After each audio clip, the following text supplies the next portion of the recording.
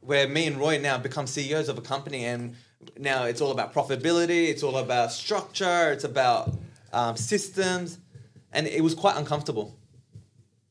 It's something we don't get taught. Like me and you, coming out of a family business, we don't get taught this. We're expected as we grow to know it. So it's very important that we took, like these last 2 years, I took the step back. We reassess where we need to go, put the clear goals, and push forward. Welcome to A Table for Two, inspiring and educational interviews and stories with the best operators, owners, and entrepreneurs in business and the hospitality industry. My name is Phil Halani, and on today's episode, we chat to Charlie El Hashim, co-owner of Piccolo Me and their new concept, Go Dark. Charlie has seen the highs and lows of the hospitality industry, and at the start of the pandemic, he genuinely thought he would lose the business him and his family worked so hard to build. But after some dark times, Charlie changed his mindset and has turned his worst time into his best. And when lockdown was announced this year, they were ready. Not only did they survive, they thrived. In today's episode, we chat about the impact his dad has had on his career and his life, the challenges he has faced in hospitality, their ability to adapt during COVID, and his new startup, Go Dark, a unique concept that will change the way we operate from our venues. It's been amazing to see Charlie's growth from store owner to CEO over the last few years, and the vision and direction he has for his business is very inspiring. I also interviewed Charlie's brother Roy, the creative genius behind Piccolo Me, back in September last year. So if you want to know more about the Piccolo Me story, I recommend you listen to that episode also. That was episode number 12. Thank you again to the Piccolo Me family, Harry, Charlie and Roy, for always being there and continuing to be there for me as friends and mentors. A quick shout out to our good friends at ProCow Dairies, Sonoma Bacon Co and MD Providores, who are passionate about supporting small businesses, the hospitality industry and also this podcast. So generally we start our podcast pretty formal and, you know, how we get you started in hospitality, but I'm with Charlie from Piccolo Me and we were talking off air about how hard it is at the moment with staff. So Charlie, how are you? Good, yourself? Good, thanks. I kind of want to continue the conversation and I wish we were... Hi, Mum. Not Dad, just Mum. Dad's around there. You saw him around wandering. You know, obviously, like I said, I wish we were recording at the start because we were talking a lot about like how hard it is right now in the industry. What's going on in the industry? Why is there such a massive shortage of staff in hospitality right now? I think there's a lot of contributions to that. I think me and you were talking off air before about, I think a lot of people in hospitality let a lot of staff down early on in terms of we were one of the fastest and hardest hit businesses. So I know a lot of people in businesses, they just drop their employees overnight. Yeah. So do you think it's the reason why hospitality is suffering so much now is because there was no security for the workers? There was no security. A lot of companies didn't back their employees. Yeah. You can imagine all those groups like the pubs, the clubs, the bistros. I'm sure a lot of people had annual leave, but early on, a lot of the casuals didn't feel protected. Yeah. And a lot of the international students as well. A lot of people got sent back home. So it was a very challenging time, and I don't blame a lot of people for not wanting to stay in this industry. There was a lot of, your Woolies, your Coles, your Amazons, and all these businesses were aggressively hunting people down as well. Mm. And I think they're given the security they needed, right? They were getting a better package, I guess. Yeah. Less hours, more security. So Charlie, and I know we've kind of fast-tracked this podcast pretty quickly, but we'll go back to the start. But what's the solution? How do we get back to where it was where, you know, you put an ad out and you get 100 resumes? How do we get back to that point? I really think we need to treat hospitality like it's treated overseas, especially in the European countries where there's a career path rather than it's a job or an infill. We really need to make these people feel welcome, loved. You spoke about it earlier about profit share or incentives. I think the whole industry needs to be overhauled. Yeah. I mean, for you guys, it's pretty scary because, I mean, you guys have, I think, 27 locations across Australia. You obviously, most of those are franchises. So, you know, you get the franchisee and then he hires the staff. But has this slowed your growth? I think what slowed our growth was we slowed it intentionally during the last 2 years, it's been very difficult during COVID. But we actually sat down. Not many people can see this. We'll see where we are, but we have this couch here next to us. And me, Dad and Roy, my brother and my father, we sat down and we took a real serious look at ourselves and our business and said, yeah, we can keep growing, but are we going to be able to sustain this? So we put a pause to it early last year, and we just sat back and we went backwards, and we thought, let's try and improve what we need to improve. So we kind of, around the office, we kind of talk about it as Piccolo Me 2.0 now. And a lot of the resources, money, a lot of time went into fixing what should have been implemented from day one. Okay. As a business, so me, Dad, and Roy, all our experience and all our management experience, our university was working within our family business. Yeah. So we weren't taught all about incentives, about profit management, structures. It was always like, they can't do it, you do it. Yeah. But it comes to a stage where you need to start, especially during a staff shortage, you need to start working on optimization, and you need to really work on systems and procedures. And Yeah, I just, it's funny because you're right. Like we're thrown in the deep end. You're the same. 100%. You worked in a family business. Yeah, 100%. So you don't learn until you're in there and you're like, oh, hold up.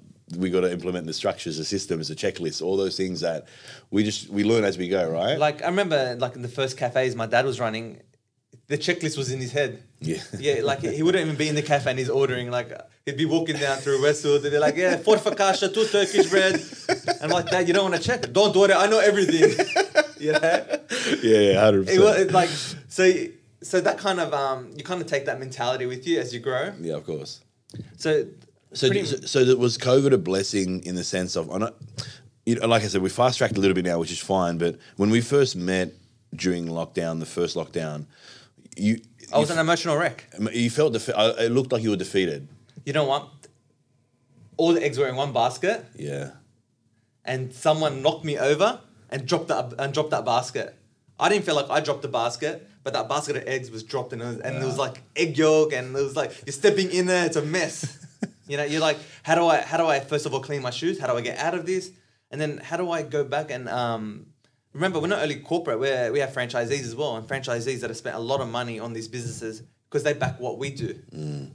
So there was a lot of pressure. There was, I think, a lot more pressure, being that it was a family business. Yeah.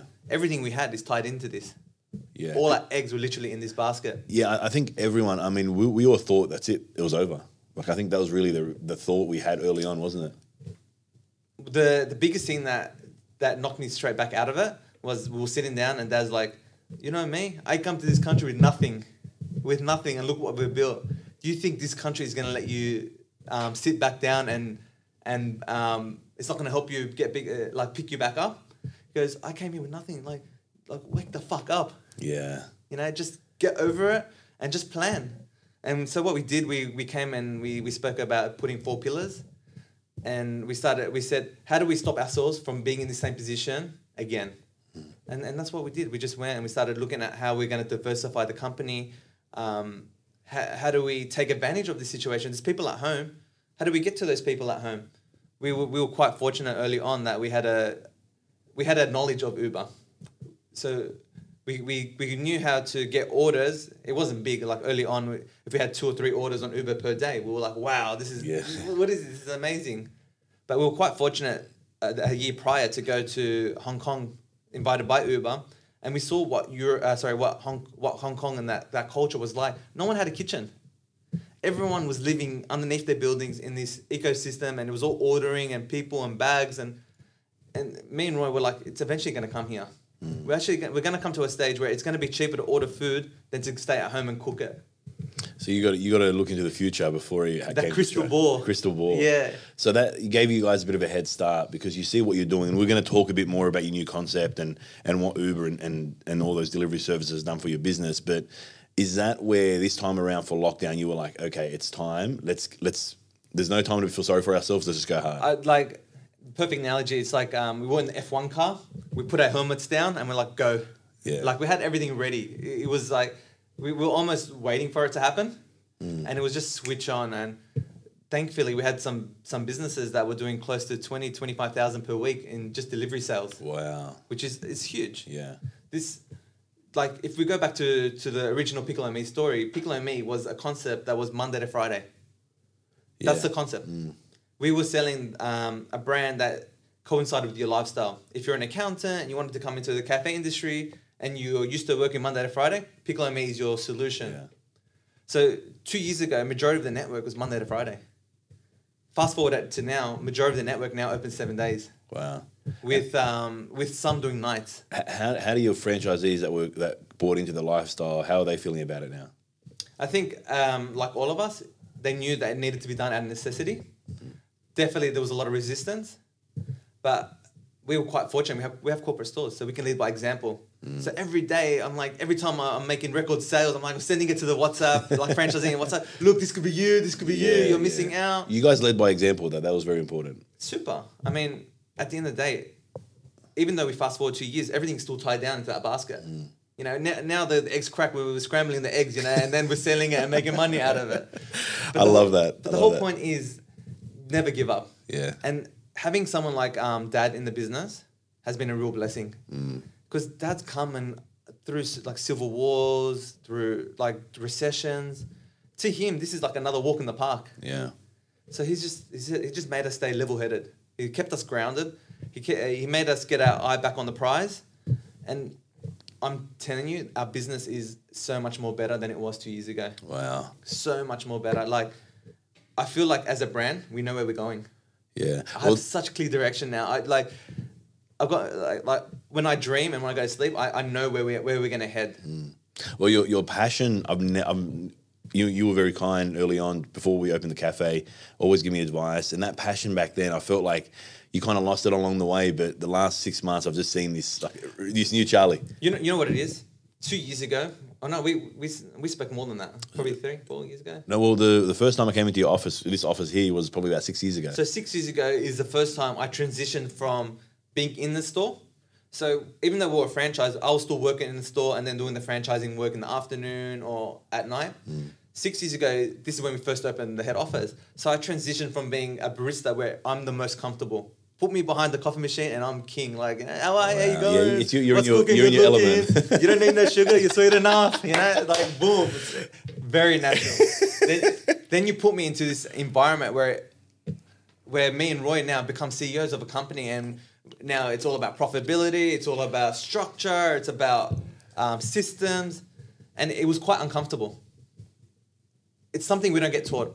Like me and you, coming out of a family business, we don't get taught this. We're expected as we grow to know it. So it's very important that we took, like these last 2 years, I took the step back.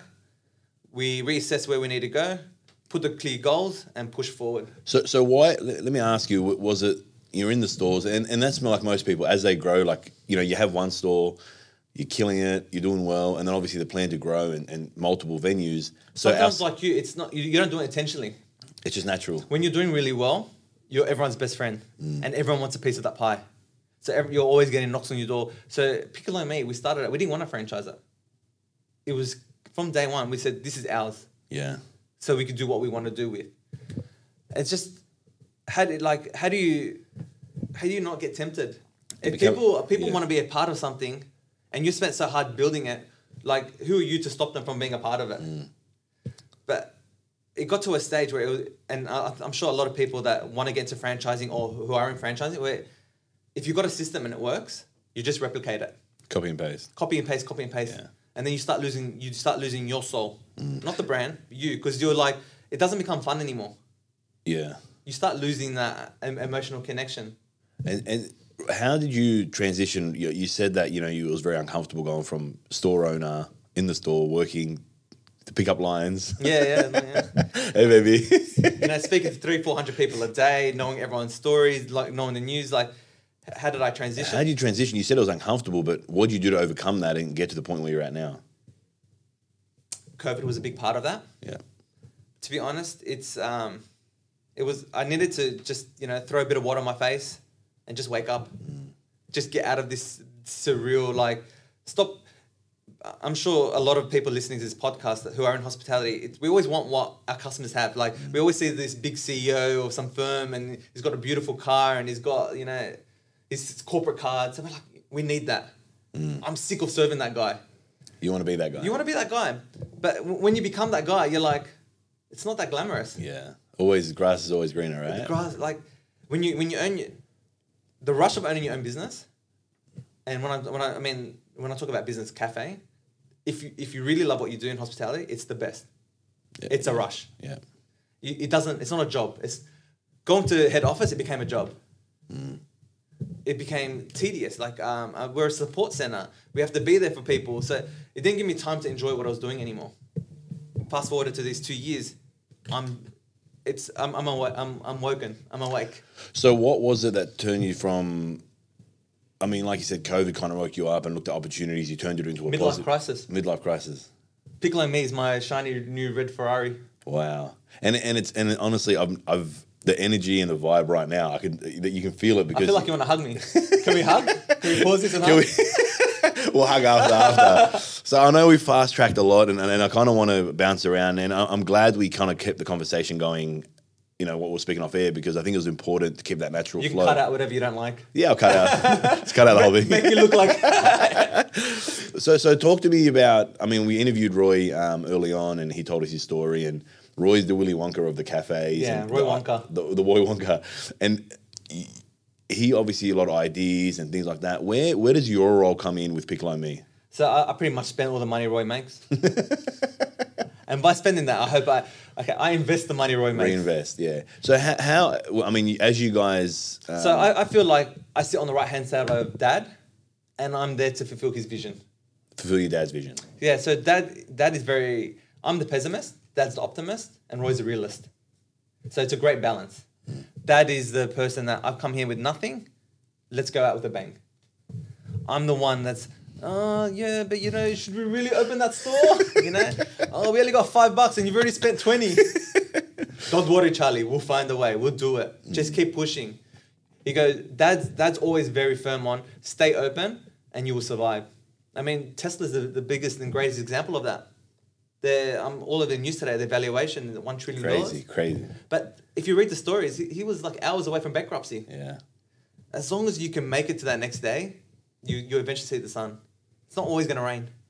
Yeah, it's so important, and it's so important. That advice is so important in hospitality, because there's those hard days are more often than not. There's so many times where we haven't been able to make payroll. Wow. And it comes out of our pocket, especially over the last 2 years. Yeah. But you keep on pushing, you keep on growing. What pushes you? Why do you keep having that push for... I mean, it's easy. I know where I want to go now. Okay. And, I mean, you're at 49 podcasts. I'm not sure, 50 by the time you're 50. You're going to be 50. Yes. And I think I was probably one of the first people you approached. 100%. But my story wasn't ready to be told then. I didn't feel like I had enough to contribute. Whereas today, I'm sitting here and I'm super confident. I'm in love with my brand again. Yeah, and you can see that. And I think you've always loved your brand, but I think you kind of got lost along the way, which we all do, because, like you said, you go from... You're being stretched. Yeah, totally. So when you're in a cafe, you're being stretched from the person that wants catering, the person that's complaining about the food, the staff that want more hours, the staff that want more money, burnt toast, burnt equipment. But once you come into that corporate setting, it's a whole different kettle of fish. You're dealing with landlords, you're dealing with builders, you're dealing with franchisees, you're dealing with corporate store. And I try as much as hard as possible to stay connected to my franchisees. Yeah. Like, they bought into our company. I don't want to put a layer between me and them. Yeah. But that also puts a lot of pressure as well. Because you have to be on all the time, visiting. And I love it. Yeah. Well, I wish I could visit, to be honest, the one thing I want to do is visit more. I mean, COVID's restricted that, but there's not enough hours in the day. And I think what the biggest lessons we've learned is to hire the right people and to get out of their way. Yeah. Get the fuck out of their way. Let them do what they need to do. I wanted to talk to you about that, because you obviously, like you said, you got the partnership between your dad and your brother everyone's got their role. You know why it's great? Because you can tell your brother to get fucked, and then the next day your brother's. That's true. There's no issue there. Try and do that with a business partner. Yeah, it's a lot harder. It's a lot harder. So, but how do you find? Did you ever find, or has there ever been a moment where you guys felt that because the ideas, because you guys run the company still, you're very involved.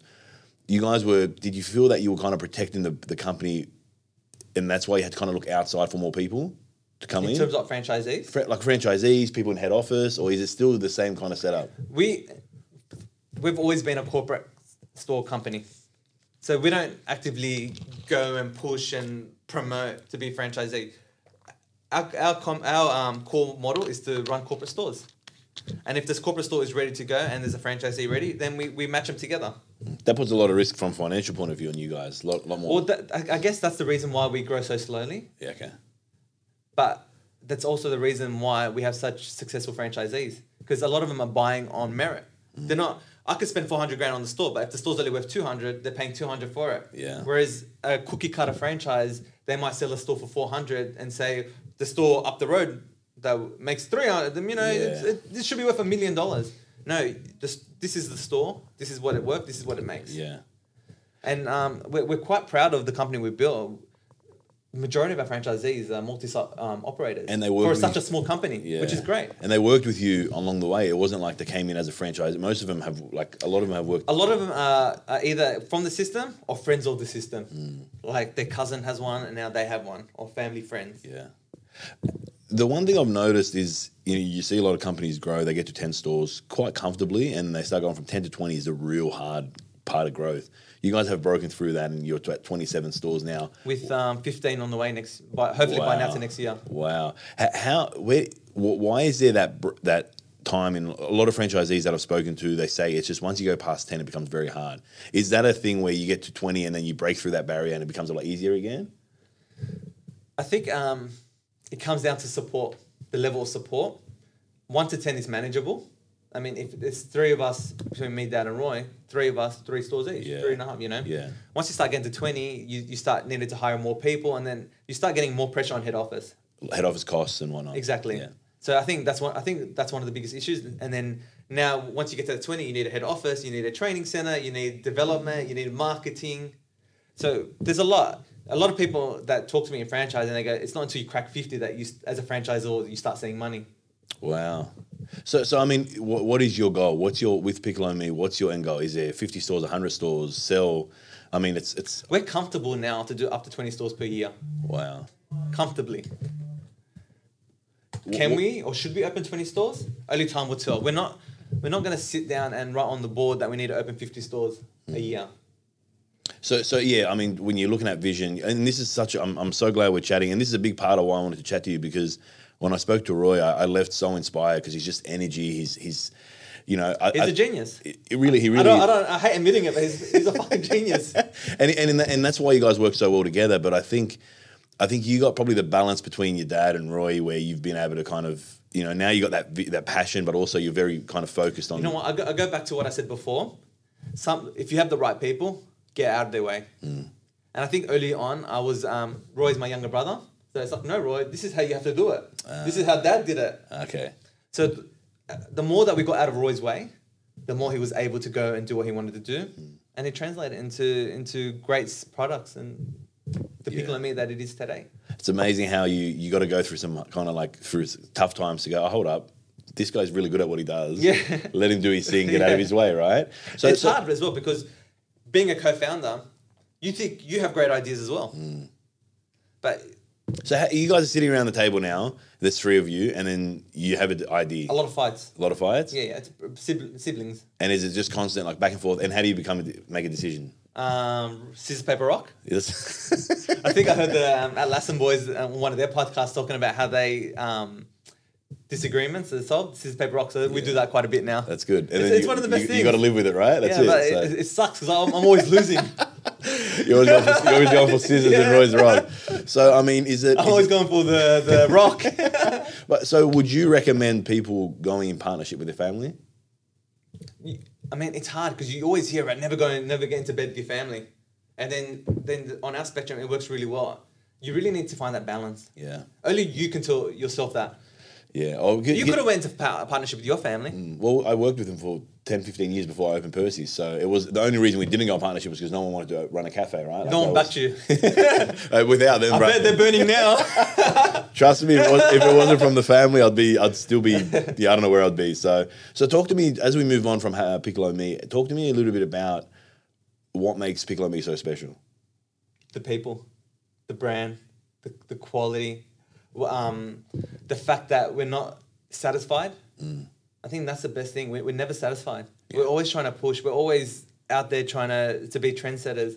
Early on, we had such success with Piccolo Me. It was always in the media. It was always in the paper. That got a little bit harder to sustain as we grew. And I guess probably we needed to put more better systems and procedures in place. But we've done that now. Over the last 2 years, we literally went back and just said we need to get to to a point where all our stores produce the same quality. Yeah. We want to be that McDonald's standard where you can go to China or you can go in like Lebanon or wherever and it's a Big Mac. Yeah. That's the standard we're trying to get to. So 2 things with that. I want to ask how you stay relevant as you grow. It's common that as a franchise grows is Never be satisfied. yeah. Never be complacent. Complacency is the biggest killing factor in any business. Yeah. So from a franchise point of view, what do you do? I mean, I know groups that have 15 locations, but they're all different names because they want to make it look, support local, support small business. How do you guys manage that and keep that cool factor? So one of the things that we spoke about last year on our famous couch was talking about our connection to community. And that's something I actually learned from you. Thank you, man. You inspired me a lot when we came to community. What you did at Percy Punkett was I believe is very community based. It's all about community. It's all about community. And me and you, we speak a lot, and sometimes inadvertently you're mentoring me. And I think no matter what size you are, you should always listen and learn. Yeah. Thank you. That's very kind. Thank you. No, it is. You're blushing, but you shouldn't. Because I'm sure so there's a lot of people here that should be telling you that as well. But your connection with your community really inspired me. And then I went back and I said, Roy, we have no connection with our customers. So we went back and we started working on that. Local team sponsorship, community days. It was when you get to the size of us, it's a lot of people are always knocking on your door asking for support, charity. And it's not that we don't want to do it. It's just like, where does it end? Whereas who's the right one? Yeah. Sorry? Yeah. Or who's the right? Yeah. So rather than saying no to all of them, we just say, okay, this is what we can allocate to you. So we've done a lot more. We've done more in the last 2 years than we have in the last 20 years. Wow. In terms of charity and community. Like we try to push and support as many local soccer teams, football teams, netball. Something not many people know. We actually have a scholarship with Western Sydney University. And that's something that Dad's pushed us to do. And then one of the criteria is that you need to be an immigrant, from an immigrant background with nothing. So it's, why not give someone else a leg up if you can, and if you can afford it? For me, seeing kids run around with my logo on their jersey is one of the most rewarding things ever. Very special. Especially when your children are on those teams. It's amazing. It's like you're building a legacy that you can pass on. Yeah. Especially why not corporatize a family business and pass it on to your children? Why not? That's absolutely the only reason why you wouldn't is if you have a plan from the start. It's like, I want to sell it when we get to X. Yeah, we always get told to have an exit strategy. It's the one thing, whenever you speak to any accountant, lawyer, what's your exit strategy? We have no exit strategy. Wow. This is what we want to do. This is it. We want to be Piccolo Me. We want to get it to a stage where people know who we are. And we want it to get a stage where we're proud of what people know about the brand and what it is. Yeah. And you spoke a little bit about, you want to be the McDonald's of cafes in regards to I don't want to be the McDonald's systems. Systems, sorry. Yeah. How do you systemize a cafe? Because it's a lot harder to do when you do 20 stores. McDonald's, obviously, they got their bays. They got, it's all. I think we're very lucky. The company started off in the CBD. CBD is all fast. See, Western Sydney, you have a bit more time to spend with your customers. In the CBD, if your coffee is not ready in 2 minutes, boom. So unintentionally, we had a lot of systems in terms of pushing things out fast. Okay. So with the Piccolo 2.0, we've introduced it. We've got the espresso bar, now we've bolted on a kitchen. And what we've learned in coffee, we're just pushing it into our kitchens now. A lot of the recipes and menu is designed by Roy, who has no kitchen background. So our thinking behind that is, if Roy can design it with no kitchen background, everyone should be able to replicate it. Yeah. Yeah. Yeah. If he's not a trained chef, then it should be quite easy for the franchisees or the people in the kitchen. So, and Roy's very particular on quality. So we're not just talking about toast with butter and Vegemite. We're talking, flowers, the fancy, the smashed. Yeah. He's constantly growing and finding ways to reinvent the brand, right? Like he's like you said, he's a bit of a genius. I don't think he's trying to find ways to reinvent the brand. I think he's naturally just progressing with time. And you guys have, like I said, we're at 27 stores. You want to open 15 and 20 stores in the next year. Do you guys want to go all around Australia? So we have 2 stores in Melbourne. At the moment? Yeah. Very difficult. We kind of underestimated the market there. Okay. In what way? In terms of when you're doing really well, you think you're king shit. So you think you can work anywhere. So we went guns blazing, opened 2 stores straight away, and like it's difficult, but I'm at a stage now where I'm very confident now in my space in Melbourne. So we've adapted it to it. What did you learn from that experience? So you Adapt. So in Melbourne, we've got single origin now. We've changed the bread. We've made it more artisan. Artisan, yeah. Artisan. Yeah, so is that because... People Lebanese, artisan, you know what I mean? Habibi. Aladdin. And it's so important because you have to adapt to your base, right? For example, we're opening up in Guildford, and that's going to be our first halal store. Wow. Smart, very smart. It's not very smart. You need to read the people, and you need to read the space. Yeah. Cookie cutter doesn't work. Yeah, so you kept the name, but your every store's different. When I say not different, but as in you have to adapt. You have to blend in with the community of what you're trying to do. Yeah, like I said, without the community, you're a nobody. Know and understand your community. Yeah, I love that. And from a franchise point of view, like you said, you're a company-owned store, but you have a lot of franchisees and whatnot. How do you keep them? You said you want to try visit as much as possible, but how hard is dealing with franchisees? When I say franchisees, it's because some people might not have any hospitality experience, but they want that cafe lifestyle. So a lot of cookie cutter franchises, you read 6 weeks training program. Get fucked. You're not going to learn how to run a business in 6 weeks. Yeah. We don't give you the store or the keys until we think you are ready. So we have people in our program that we thought would be in the store 12 weeks, and 6 months later, they're still waiting to get into the store. Yeah. It's important. Yeah. It's not always about cashing up. And not every person is at the same level. Yeah. There's some cultures that don't eat beef. Some cultures don't eat chicken. There's some cultures that don't eat lettuce.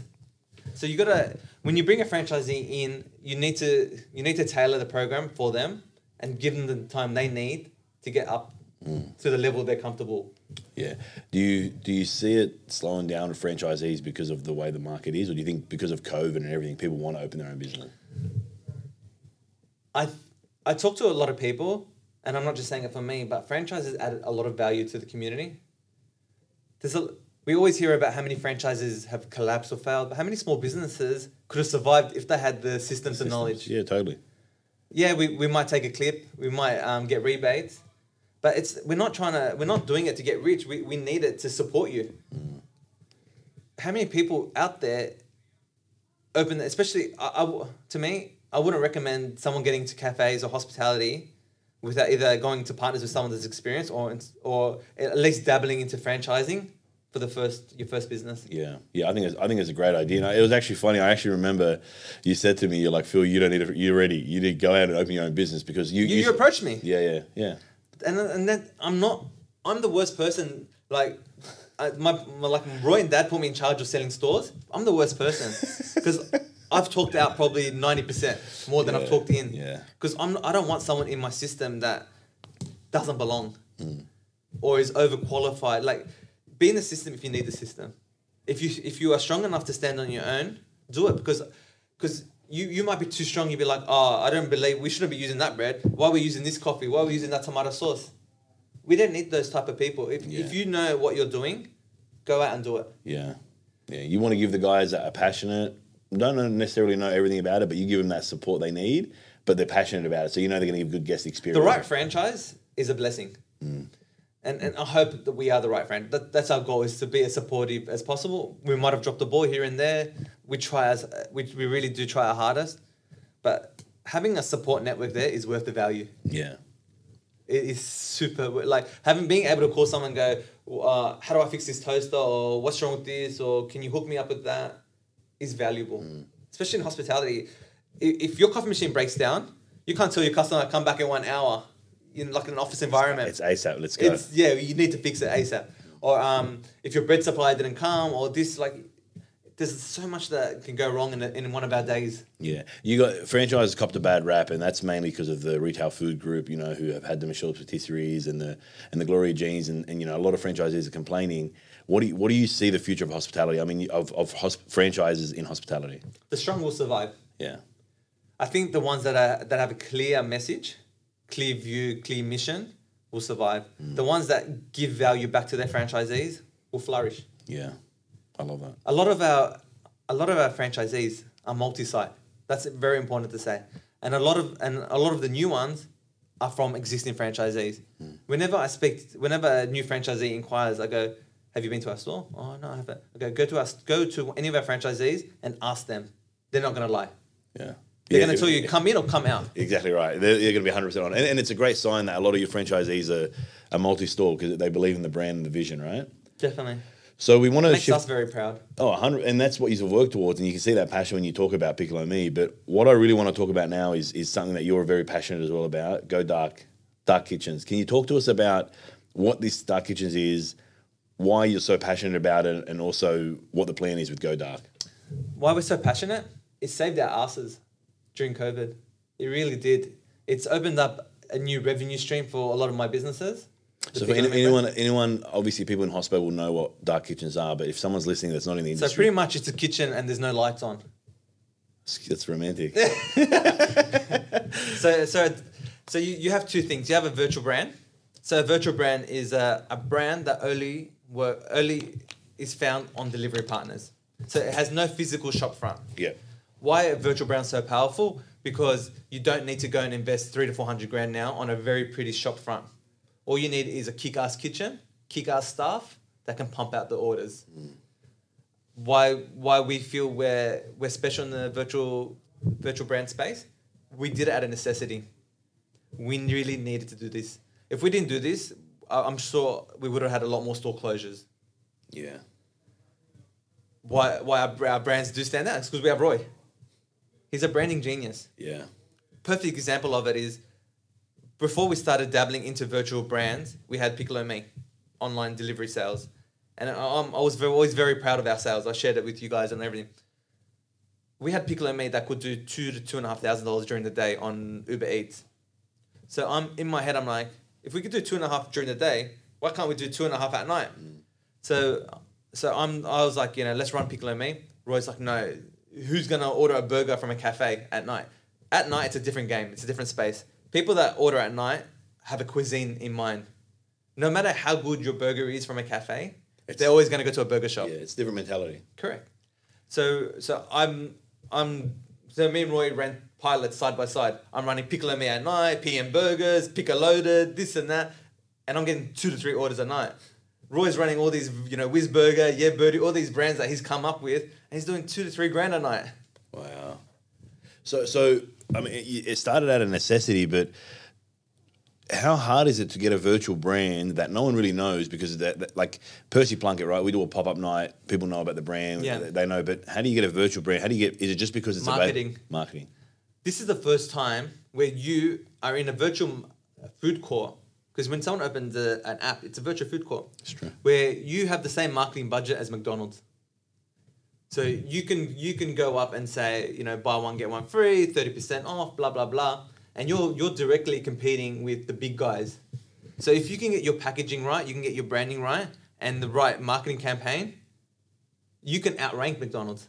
Yeah, that's. I think I got goosebumps when you said you got the same marketing spend as McDonald's because you're on this platform which is worth $1 billion, right? How do you? So you got the branding, you got the marketing. Oh, most importantly is the ratings. So the longer you're on, the reviews and the reviews, yeah. So ratings, reviews. So 2 things that really help Uber: being on it long. Uber loves delivery loves a brand that's on consistently. As in all day and night? Or? Yeah, as many hours as you can leave it on, you leave it on. So it loves a brand that can stay on long, and it also loves a brand that promotes and is active. Sorry, 3 things. I said 2. And then the 3rd thing is a high rating. So if you look at a lot of my Piccolo Me stores, we're minimum 4.5 star. We put so much resources into getting that Uber experience to the customer right. Wrapping up bags, wrapping up cups, putting plugs in coffee cups. We spend a lot more on our delivery than we do on dining, so we get people to come back. Yeah. The biggest thing we taught ourselves was, why not treat the customer at home like a regular? So we started writing personalized messages. We started throwing in some freebies. We started putting daily specials on. We have customers that, if you look at it, they've ordered 300, 400, 500 times. It tells you how many times. So we started treating these customers as regulars. We started doing promos. We started attaching things to the bags, come into store, and yeah. So everyone, I mean, there's this. It's a constant debate. It's 30%. 30%. You're paying too much, and But you put it up. You scale it up. But can you put a burger up? I mean, we sell $17 burger. Can you put that up? 30%. Is that sustainable? Can you put $21, $22? Put 20%, 25%. Remember, when you're online, you have your fixed costs. Your cafe's already paying for your fixed costs. You're not paying for rent anymore. Any orders that you get through delivery is X of rent, and you're already using the same stuff, and you're already using the same fit out. If you start treating it as a new revenue stream rather than your traditional sales, then you start looking at it completely differently. Yeah, it's a very good point. It's because there's some people that have gone on there, they're doing it, but then they hate the fact that the driver's very inconsistent. Sometimes they don't even drop off the food. Like, I think it's important to look after your drivers. A lot of our drivers we know by name. Wow. A lot of drivers are like, come back. We're busy today. Keep coming back. Throw them a bottle of water or coffee. Yeah. So is that something where you focus on strongly in each store to make sure your drivers, because they gotta respect everyone. Yeah, for sure. So let's talk about Go Dark. You started this business. What's the best way to explain Go Dark as a business? How does it help me, and what do you guys do? For example, you're Percy Plunkett, and you're not operating at nights now, but you have the capacity and you have the labor to do it, but you don't have the time to go and create a new brand. So we give you that brand finish with the operations, with the training, and we'll completely set you up on all the delivery partners. We'll push it all through one tablet, and you just fulfill the orders. So I'm Percy Plunkett, but at night I'm Yeah Birdie, one of your models, and you guys set up everything from the menu to the everything. Uber. You guys obviously it's like a franchise.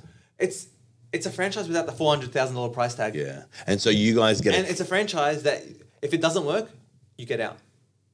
So you can. There's no. We're working for you. Yeah. So where do you guys make the money? Is there a cut like a franchise? Yeah. fee? So we take percentage. Okay.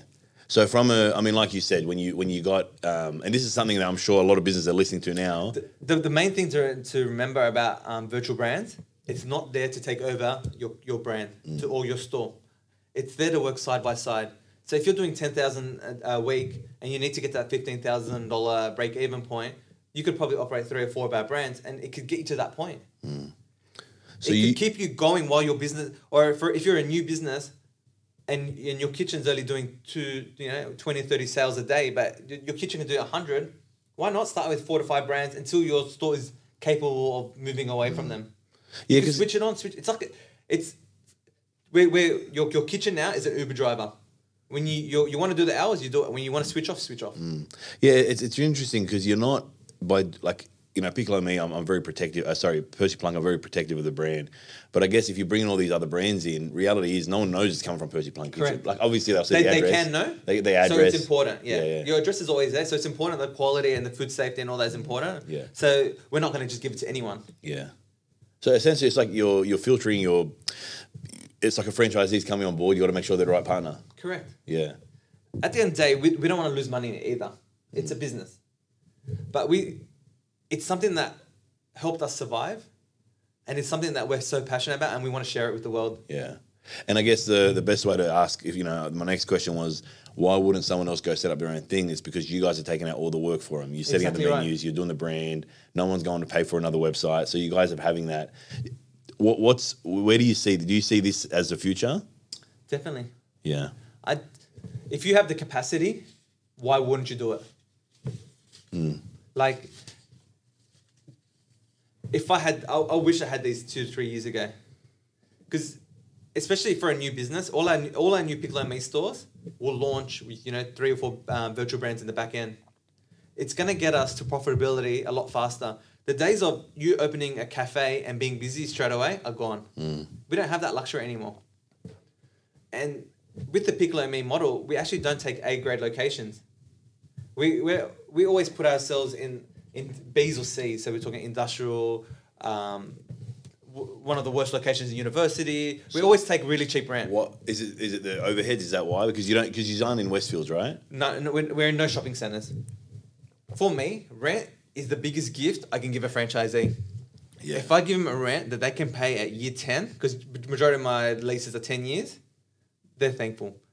If the first thing when a franchisee wants to get out of a system and he puts it on the market, they're going to ask him, what's your rent? It's always the biggest question before your sales. Yeah, well, I mean, it's your rent and your wage are your biggest overheads, right? It's even more important now when you can be closed for how long. Like, we've been fortunate that landlords, government, everyone supported the industry at the moment. But how many more times are they going to do that with new lockdowns? Yeah. They can't just keep throwing away and giving away money. There's only so much, yeah. There's only so much. But with, you call them B grade, C grade sites, with those, locations that aren't as popular, how do you, outside of the Uber platform, how do you create that community? So we've done that really well with our industrial sites. Okay. So traditionally, an industrial site would be, mum and dad, chico rolls. So we've gone in and... how good's the chicken roll? But I love a chicken roll, but we just put it between a burger, add some sauce, some special sauce, sell it for $20 now. It's something Roy, he'll create a crazy name. Yeah, So what we've done now, and I think not many people are in this space that do it. So we're taking a lot of community hubs. We're taking a lot of industrial that have the industrial Monday to Friday, but have the across the road or down the road from community and just aggressively market into the community. These sites now, that the rent's so much cheaper, but they're like, we're talking about 200-300 square meter sites that you can have big seating, big venues. What made you go down that path? Was there a by accident. So we signed up one of our sites, industrial, and we fell into it. I think one of your last questions is going to be how much of this is luck and how much of it is hard work. You've been listening. I like it. A lot of it is luck. Yeah. So we dabbled into a lot of industrial sites, and then through Roy and his team, through marketing, we were able to penetrate the community, and we got like a business that now which is busy Monday to Friday and has the extra bonus of the weekend. And with when we go back to dark kitchens, is it going to get to the point where it becomes so saturated where it is like cafes, where there is one on every corner, or there is? But you're not going to see. You don't know. The market is already saturated. So there's not many players out there at the moment that are. So when you talk about dark kitchen, the dark kitchen it can be a venue as well that has virtual brands in it. Okay. Yeah. Okay. Virtual brands, even if someone puts 50 virtual brands out of a store, for you as a consumer, you're not going to know or care about it. Exactly. Because it's only taking space up on the delivery app. Where it starts to matter is how do you execute those brands. Yeah. It's so important to rank high. On any delivery platform, it's all about ranking high. And how do you, with your franchisees now, have you offered all these dark kitchen, these brands and that through that? And how's it been received? Good and bad. Talk to us about both. So the good is the ones that have taken it on board have done extremely well. Some are struggling. I think the biggest issue is staffing. Okay. That's the reason. A lot of the brands that we could operate at night and that could do $3,000 to $4,000, we can't get staff to do it. We've already gone from Monday to Friday to Monday to Sunday. Yeah. And now we're adding Thursday, Friday, Saturday, Sunday nights. So you need another extra team. And that's been the biggest problem now, is just finding the team for that. I guess the beauty of it is you do need more people, but it's nowhere near as much as a full service restaurant. No way. Yeah. Like you can do on a virtual brand, on multiple virtual brands, $4,000 a night and run it with 3 people. Yeah. If you're a cafe with table service, you probably need 6. Between the washing, the cooking, and the running, the barista. Yeah. And I go back to Piccolo Meat, why Piccolo Meat is so special. We're like one of the early concepts that has a really great balance between takeaway and dining. A lot of cafes either do dining really well or do takeaway really well. True. We're one of the brands that we're CBD based. So CBD is all takeaway. Now we're in Western Sydney, we're doing dining. So we've got that great fusion of that, like you can come in, get a takeaway coffee, get a bacon egg roll, and you're out within 10 minutes. Yeah. But if you want to sit down, you can have a dining meal. You found a good balance between the two. I think there's not many people out there like us. And that's what makes me excited as well. Yeah, you guys have a niche market there, and you can go towards that because you can a concept like that. We've started now. We're going to go put it in Guildford it's an old Subway site. It's between a Porter's and a 7-Eleven. So we're expanding to new channels. We're going into places where we can fulfill that market. Someone go and get a takeaway coffee, get a roll, And then if there's families, they can come and sit down and... Yeah. Yeah, you're getting both markets. It's a hybrid model. Yeah, hybrid, yeah. And what, I mean, obviously you have company stores, so you're always monitoring wage costs. And Me and Roy are working, like this morning, Roy opened up the cafe. Dad makes us work in the cafe still. I love that. Why is it important for your dad to work in the cafe? To stay connected. For the customer or for the staff? Is it all both? For the franchisee, for the company, for everything, for the product, for the operating system, for the chefs. It's so important in leadership to lead. You know, you lead by example. Yeah. You don't lead from the front. You lead by example. Don't be scared to we have a company store downstairs. So if we see the girls putting the tables out, or we'll go and help them. But that's you guys as that's hospitality. It's how you grow up. Well, right? Hospitable, exactly. And we love it. And I'm very thankful for my Lebanese heritage because we're all about feeding and hospitable and over catering. 100, yeah, and that's what makes us, do well in business, because we genuinely care about our guest, right? We love to overfeed people. Like downstairs, we're so generous with our portions because that's how we are. Yeah. And the customers love it. So with that, I mean, managing wage cost and food cost and... We were our most profitable when we were just doing takeaway and delivery. Wow. So we were running labor costs at around 20%. Wow. Because you don't have the washing, you don't have the table service, you don't have delivery gives you the time to make the orders. You have the order comes in, you got 15, 20 minutes to make it. Yeah, there's no pressure like it is for like a full operating service. Correct.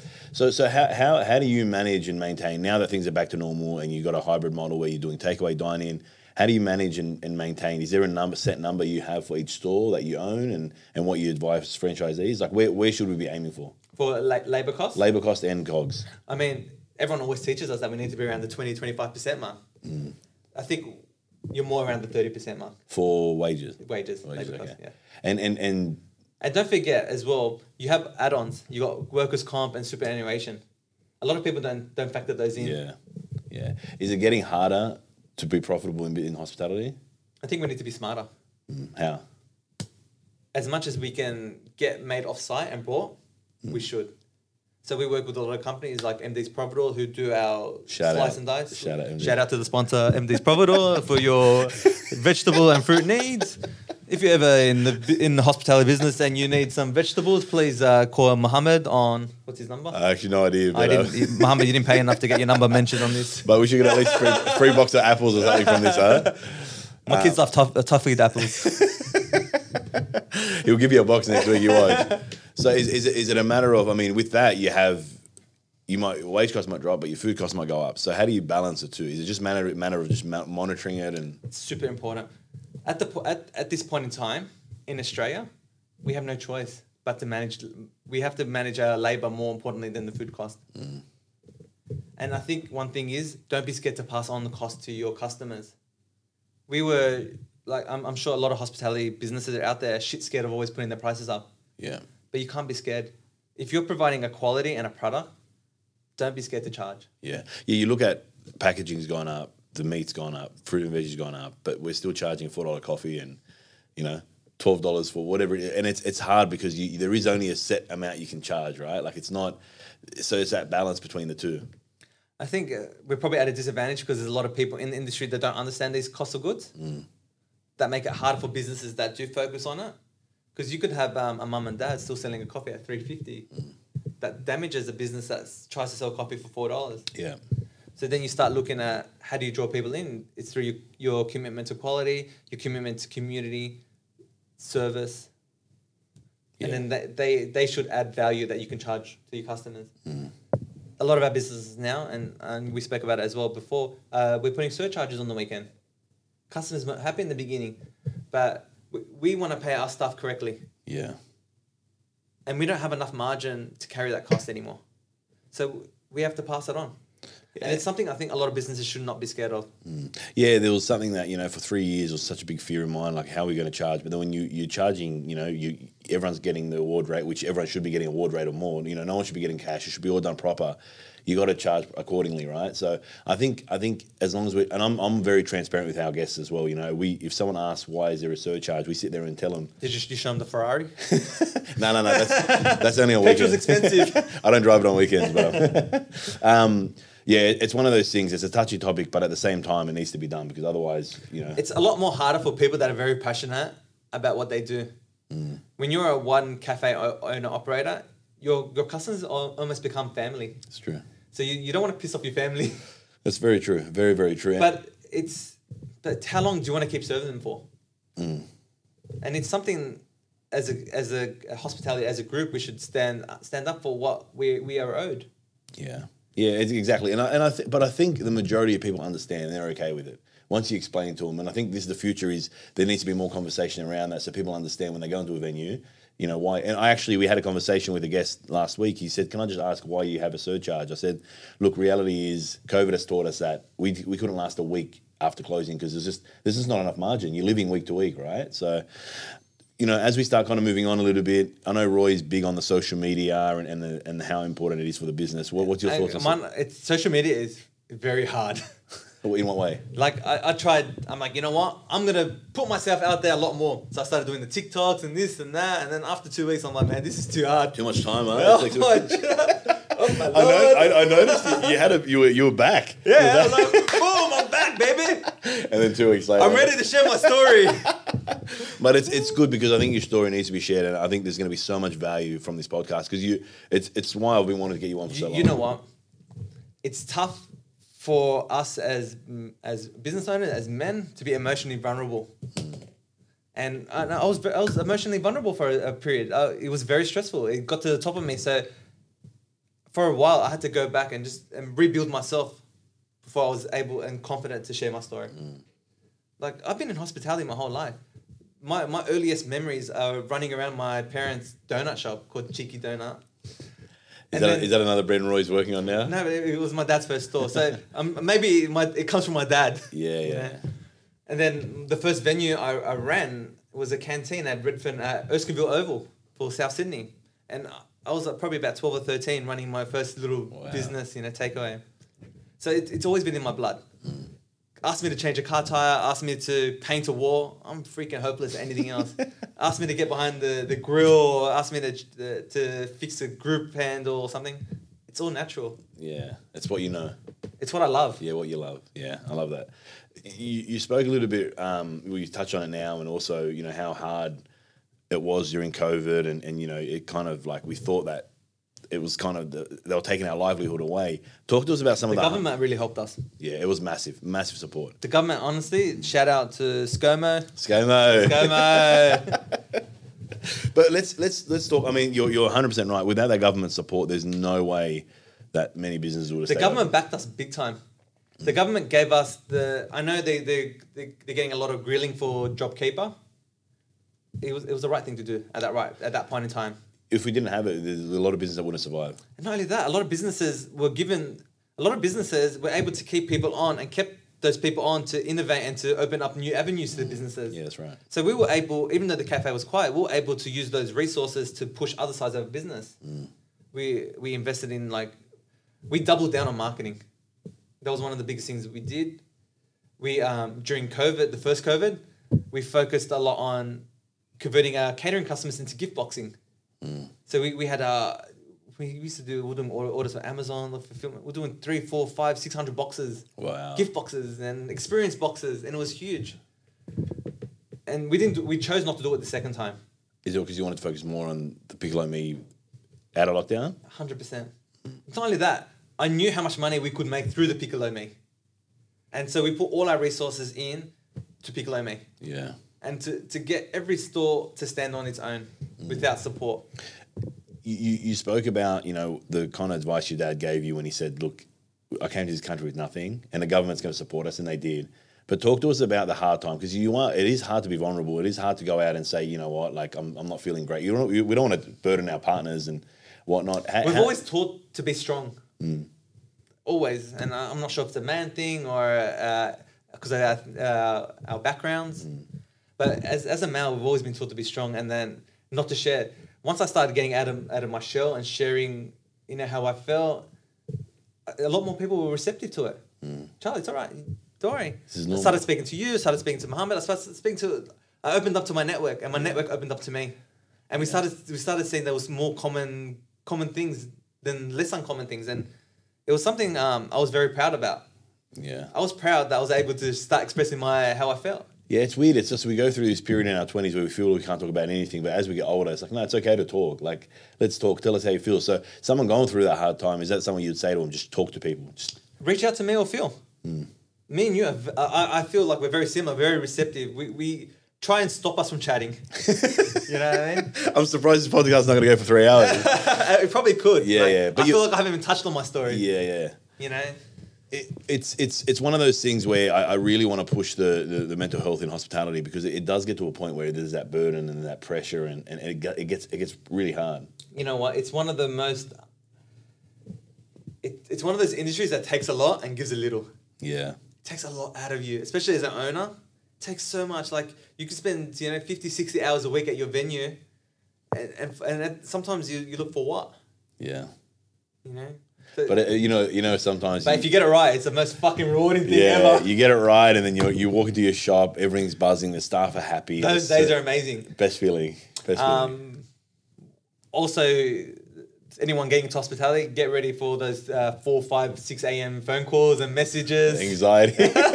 So let's talk about... I think I check every morning. Like, who's calling in sick? What happened? What's broken? What's not working? Yeah. So, I mean, what advice would you give to someone? I mean, you gave me a lot of good advice when I came to you before I had the cafe. What advice would you give to someone that's listening that says, hey, I want to open my own business? What advice would you give them? Make sure you're passionate. Make sure you're in it for the long haul. Not many venues are unicorns. So you get a venue where by luck you get everything right from day one. If you're in it for the long haul and you can wait until your business matures, it becomes rewarding. Just got to carry through that journey. I mean, everyone always teaches us, consistency, quality, and value. Get those 3 things right and you'll have people coming back. Yeah. How do you manage the balance between work and family? You go home, you got your wife. I think it's one of the most difficult things any hospitality owner has to struggle with. If you look at our industry, there's a lot of people that are divorced. It is very difficult. Yeah. How do we solve that problem? How do we solve that? Get more hours in the day. It's difficult because I grew up with a dad that always worked. So I don't see anything wrong with it. But when I get home and my kids are like hanging from my feet, wanting to talk to me, I'm like, I really need to get my priorities right. Yeah. Your business is your business. If you do it right, is a child. Yeah, so true. It's a child. You start you give birth to it.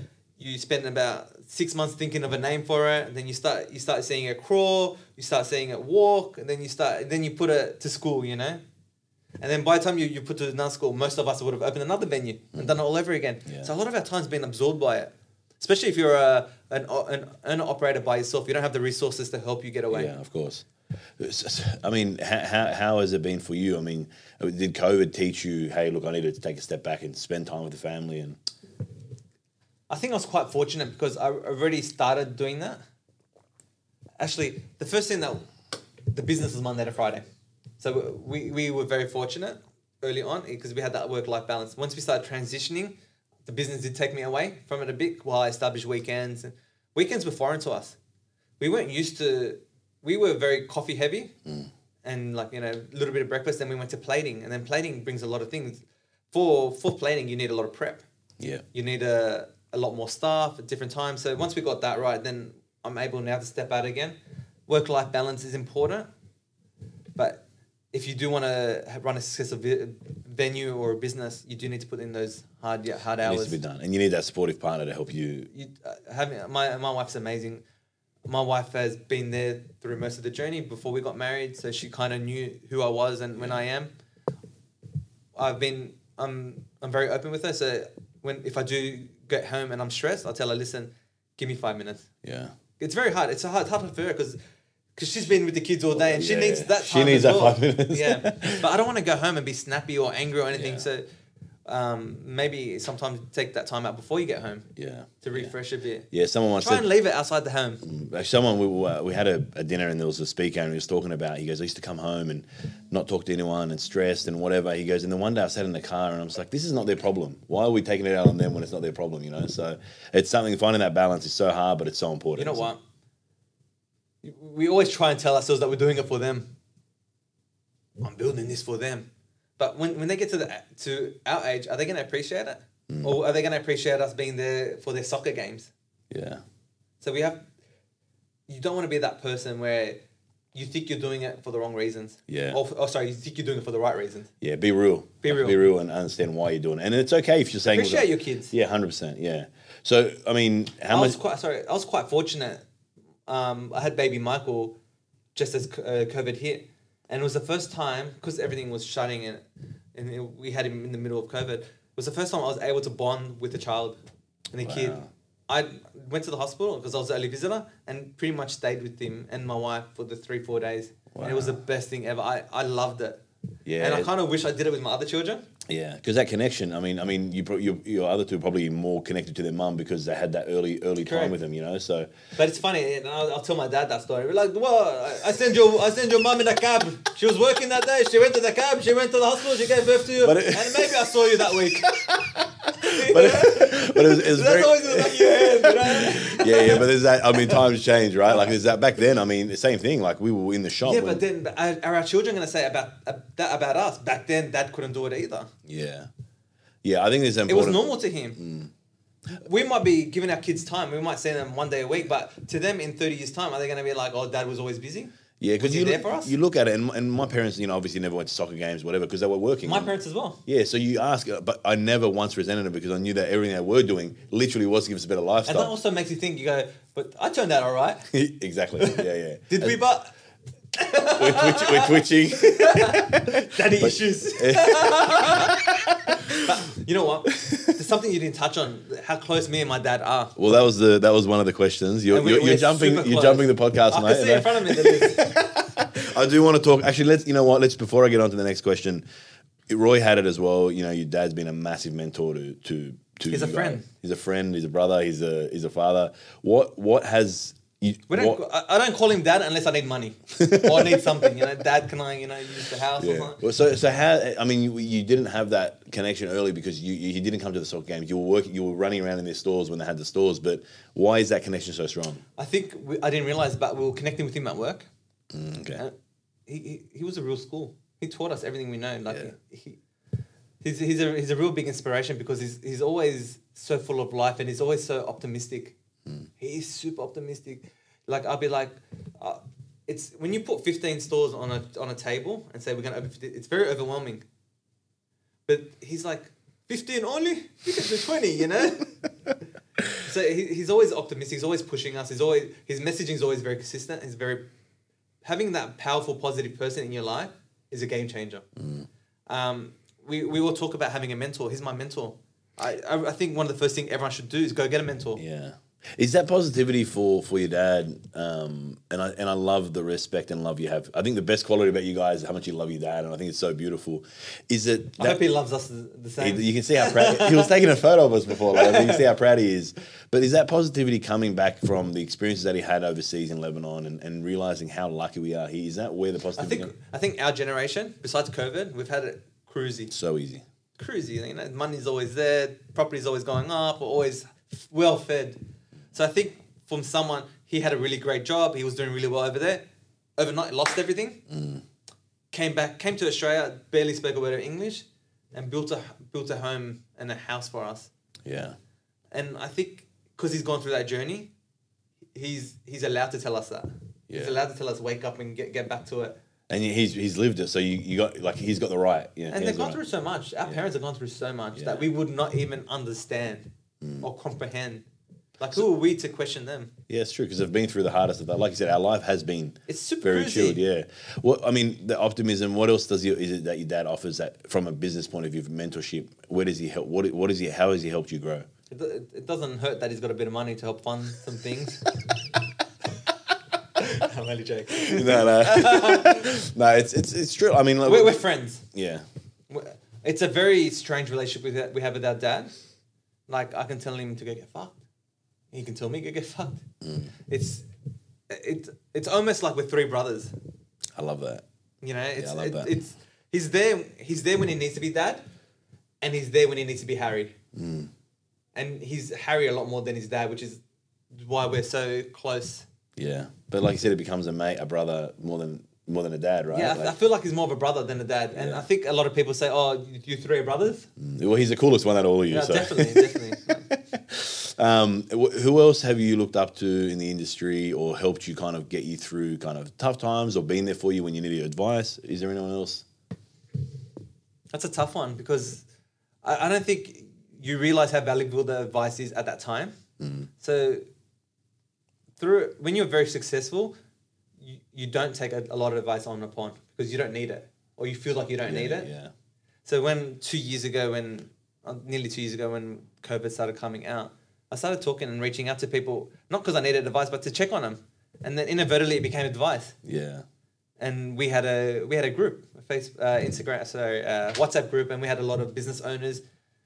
Once you start seeing that you're not the only one, you stop feeling sorry for yourself. Yeah. And then you realize this is there's people nothing to you help. caused. Yeah, it's not your fault. It's nothing you caused, but we made the decision that we're not going to let this happen again. If this happens again, we're ready for it. Yeah. And you were. Super ready for it. Yeah. I love that. And is there anywhere people is there any books or podcasts, obviously other than Table for Two, but is there any podcasts or books you listen to? Or? Only Table for Two. Now, I think me and you, we love How I Built This. Yeah. That got me through a lot of last year as well. Because a lot of those businesses that grew after the tech boom and when it dropped, a lot of businesses grew as well through COVID and through the Great Recession they had. Sorry, not through the global crisis. Financial crisis. And a lot of businesses in our space actually grew during the global financial crisis because rents and contributions and everything was a lot more realistic.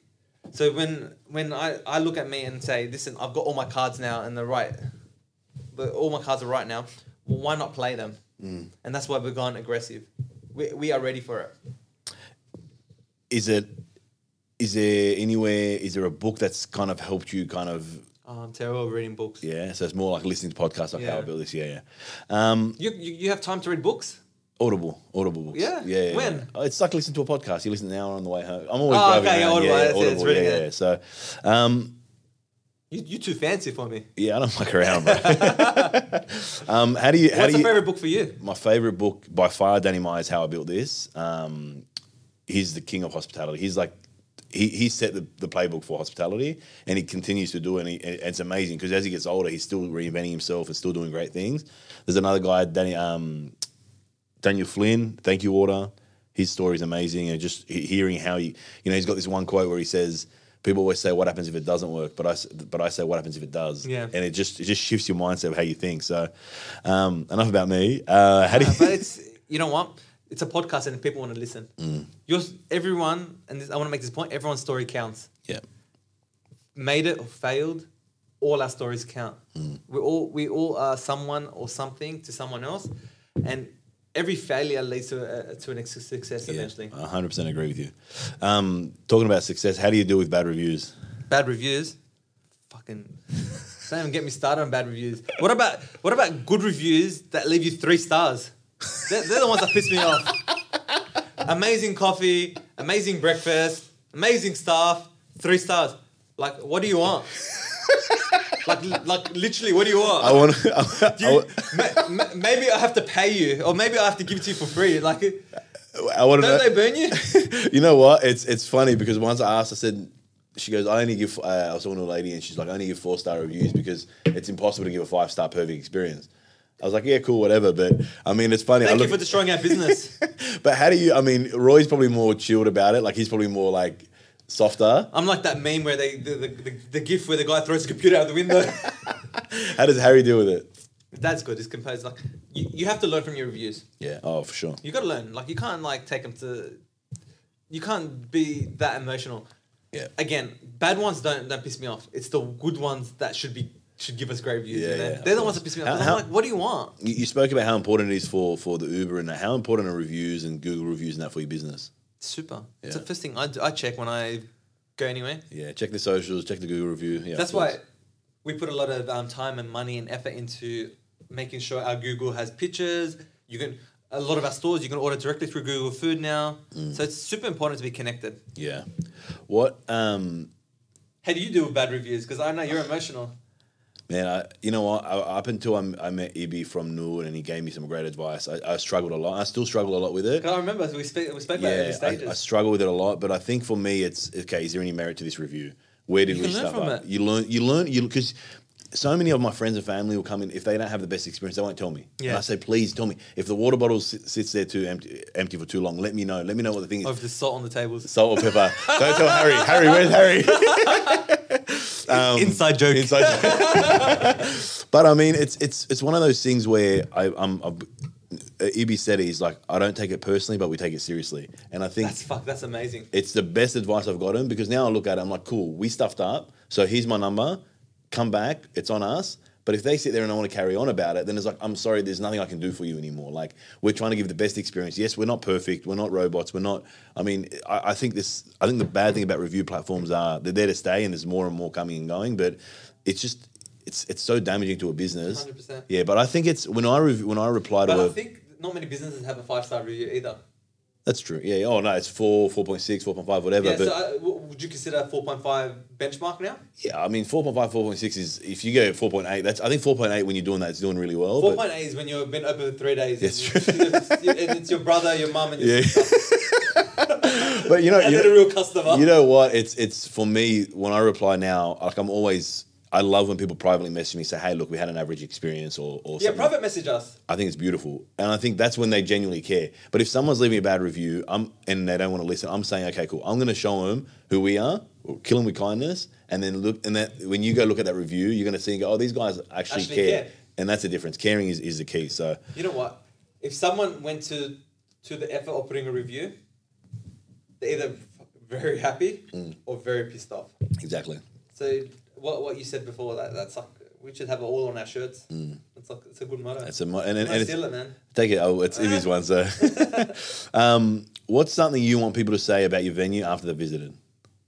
I want people to be proud of what we built. I want people to enjoy the experience. I want people to fall in love with what we've created. We're not trying to be cookie cutter. We want to do what people haven't done in hospitality not hospitality, in franchising. Everyone always gives franchising a stigma. We want to be the one that stands out. We want to be that benchmark and go, oh, is it like Piccolo Me? Are you like Piccolo, you know? Yeah. We want to be the gold standard. We want our franchisees to be happy. We want our customers to be happy. We want the experience to be great. And we're going to do whatever we can to get to that. Yeah. What business outside of hospitality really inspires you? You spoke about Tesla and what they've done and going from nearly bankruptcy to $1 trillion. I love listening to tech stories. You know, I love the MailChimp story about how they could have sold to a big business, but their core goal was to help small business grow. And that's kind of where we took the inspiration for Go Dark. Why should we go dark and target? It's so much easier to take it to a big venue, to a big group that has 100 stores, and we probably get richer quicker if we wanted to go that path. Yeah. But we have something that could actually help so many people. And with Go Dark, I just want to take it to as many small businesses, and I want to see them kill it. I love it when I see like if I can make a small business add 5 to 10 or even 20,000 a week to their range, it makes me bloody happy. Yeah, man. And it goes back to you guys genuinely care about your people and the franchisees, and that's about small business. So, I think as a collective, as hospitality, we all need to come together and really just be there for each other. We've gone through the toughest 24 months of our time. That WhatsApp group we created, and there was like I think 10 to 12 of us. That was really important during the first lockdown because it was like the support was there, you know. Did you see the second no one cared anymore? Because everyone's trying to master it. Everyone's like, yeah, whatever, been there, done that. So, but that's such a good life experience. It's like once you go through something, it's just going to make you tougher, right? It doesn't get easier. We just get better at how we deal with things, right? There's so much I want to talk about, but obviously I think we're going to have to do another episode. But is there anything else you think we've missed in particular that you really want to add to the story? Is it about, if it's Go Dark, if it's about Piccolo Me or about your personal journey? You can't fake hospitality. You can't fake it. You're either born with it. It's something you can't be taught. Like, and if you fail at it, don't get pissed off. Don't get angry. It's a quality that not a lot of people have. And if you do have it, go crazy and spread the love. Yeah. Have fun with it. Don't forget why. In your darkest time, don't forget why you got into it. Yeah. Yeah, exactly. Remember why you got into it. Yeah. Remember. I had a post-it note on my wall for the first year of Percy's, which was like, remember you wanted Don't this. cry. Don't cry. Too late. But it was a post-it note, and it said, "Remember, you wanted this." It was for the first year. It was just because I'm big on quotes. Yeah, I love Find it. something that resonates with you. Yeah. And like you said, stick it somewhere where it's important. Yeah. Like if you turn around, I've got my points now. You know, this is what I want from. Can you read those for us? I can't even read it from here. My I'll read writing's it for you. terrible, Easy, man. comprehensive, brand goals, culture. Yeah. I love it. And that wasn't here. It's just a scrap of paper I put on it. But it's something that when we're in our boardroom that we look at and we remember. Yeah. Remember what's important to you. Yeah, your values. And I'm telling you, culture wasn't on there 2-3 years ago. Wow. It's so good. It's so good to see the growth and how important now culture is to you guys. And I think you always had it, but it wasn't. We didn't know how to sell it to our team. Yeah. Or scale it, because it's easy to do a culture when you're there and you're part of it. It is, you're right. Yeah. And that's why, even with you, when I talk to you about when you open any other venues, and we spoke about earlier, how are you going to carry it through to other stores?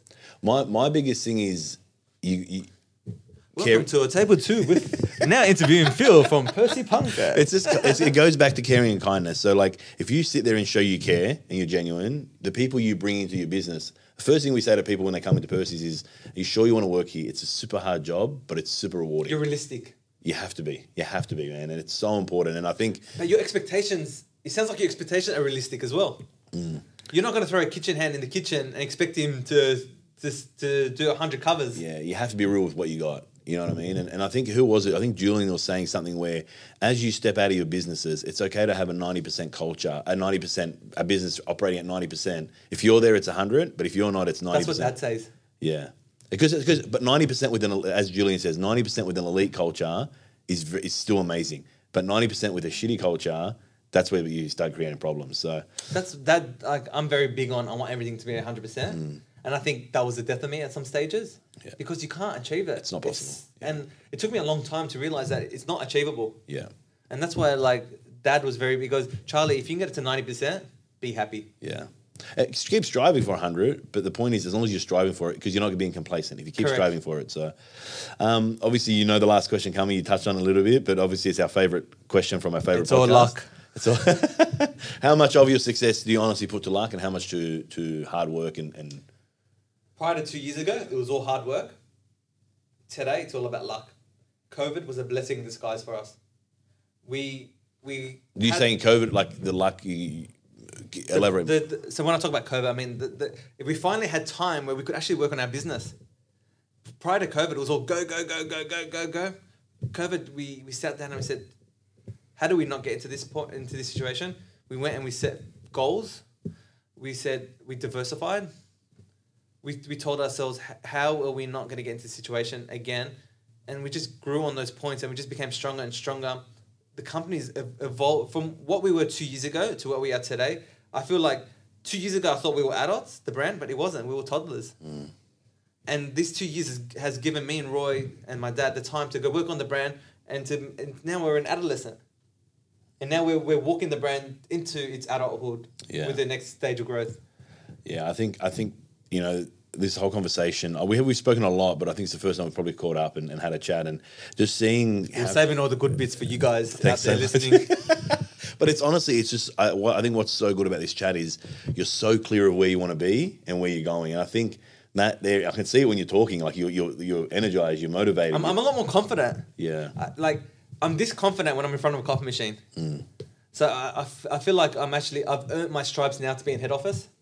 Yeah, you've done the apprentice. I know where I need to take the company. Yeah. I know how to get there. Yeah. Whereas 2 years ago, it was still, I guess, dabbling. Is this the right decision? Are people going to love us? Are we doing the right thing? Is the blend right? Is the coffee right? Now we've matured. During the second pandemic, some of our stores were doing record sales. Sales with record profitability. It was amazing. It was inspiring. Yeah. I was inspired. I was like, every time a store broke a record, I was like, wow. You know, and then now it's about now that everything's gone back to normal, how do we keep it, maintain it, and Build push that it into the rest momentum. of the. I still have 6-7 stores that are still shut. I have stores that have been shut still from the first pandemic. Wow. So on top of our growth, we have to go back and get these guys back up. These were the stores that I'm talking about in university were busiest, craziest stores that were.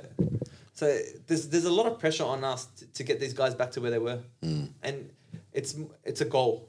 Yeah.